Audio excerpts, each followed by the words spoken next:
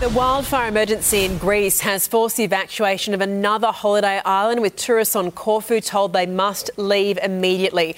Let's go live to Joel Dry in Athens on this breaking news. Joel, this has become a holiday in hell for thousands of people, including many Australians.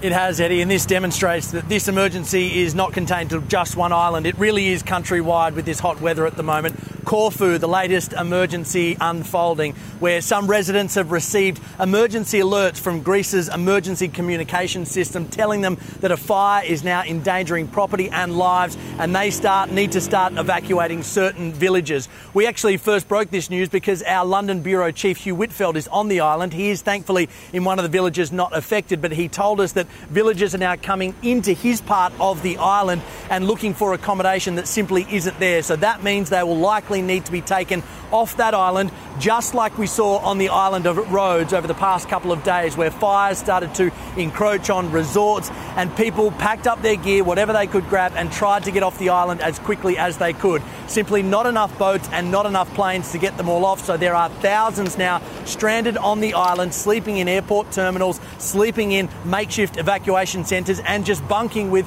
strangers. Locals opening up their home to welcome in tourists so that they have a place to stay while they try to arrange alternate arrangements to get off this island. So really an unfolding emergency on Corfu, also Rhodes, fires burning right across Greece, and of course the heat remains relentless. Eddie? Right, Joel Dry, we'll come back to you soon. Thanks for the update.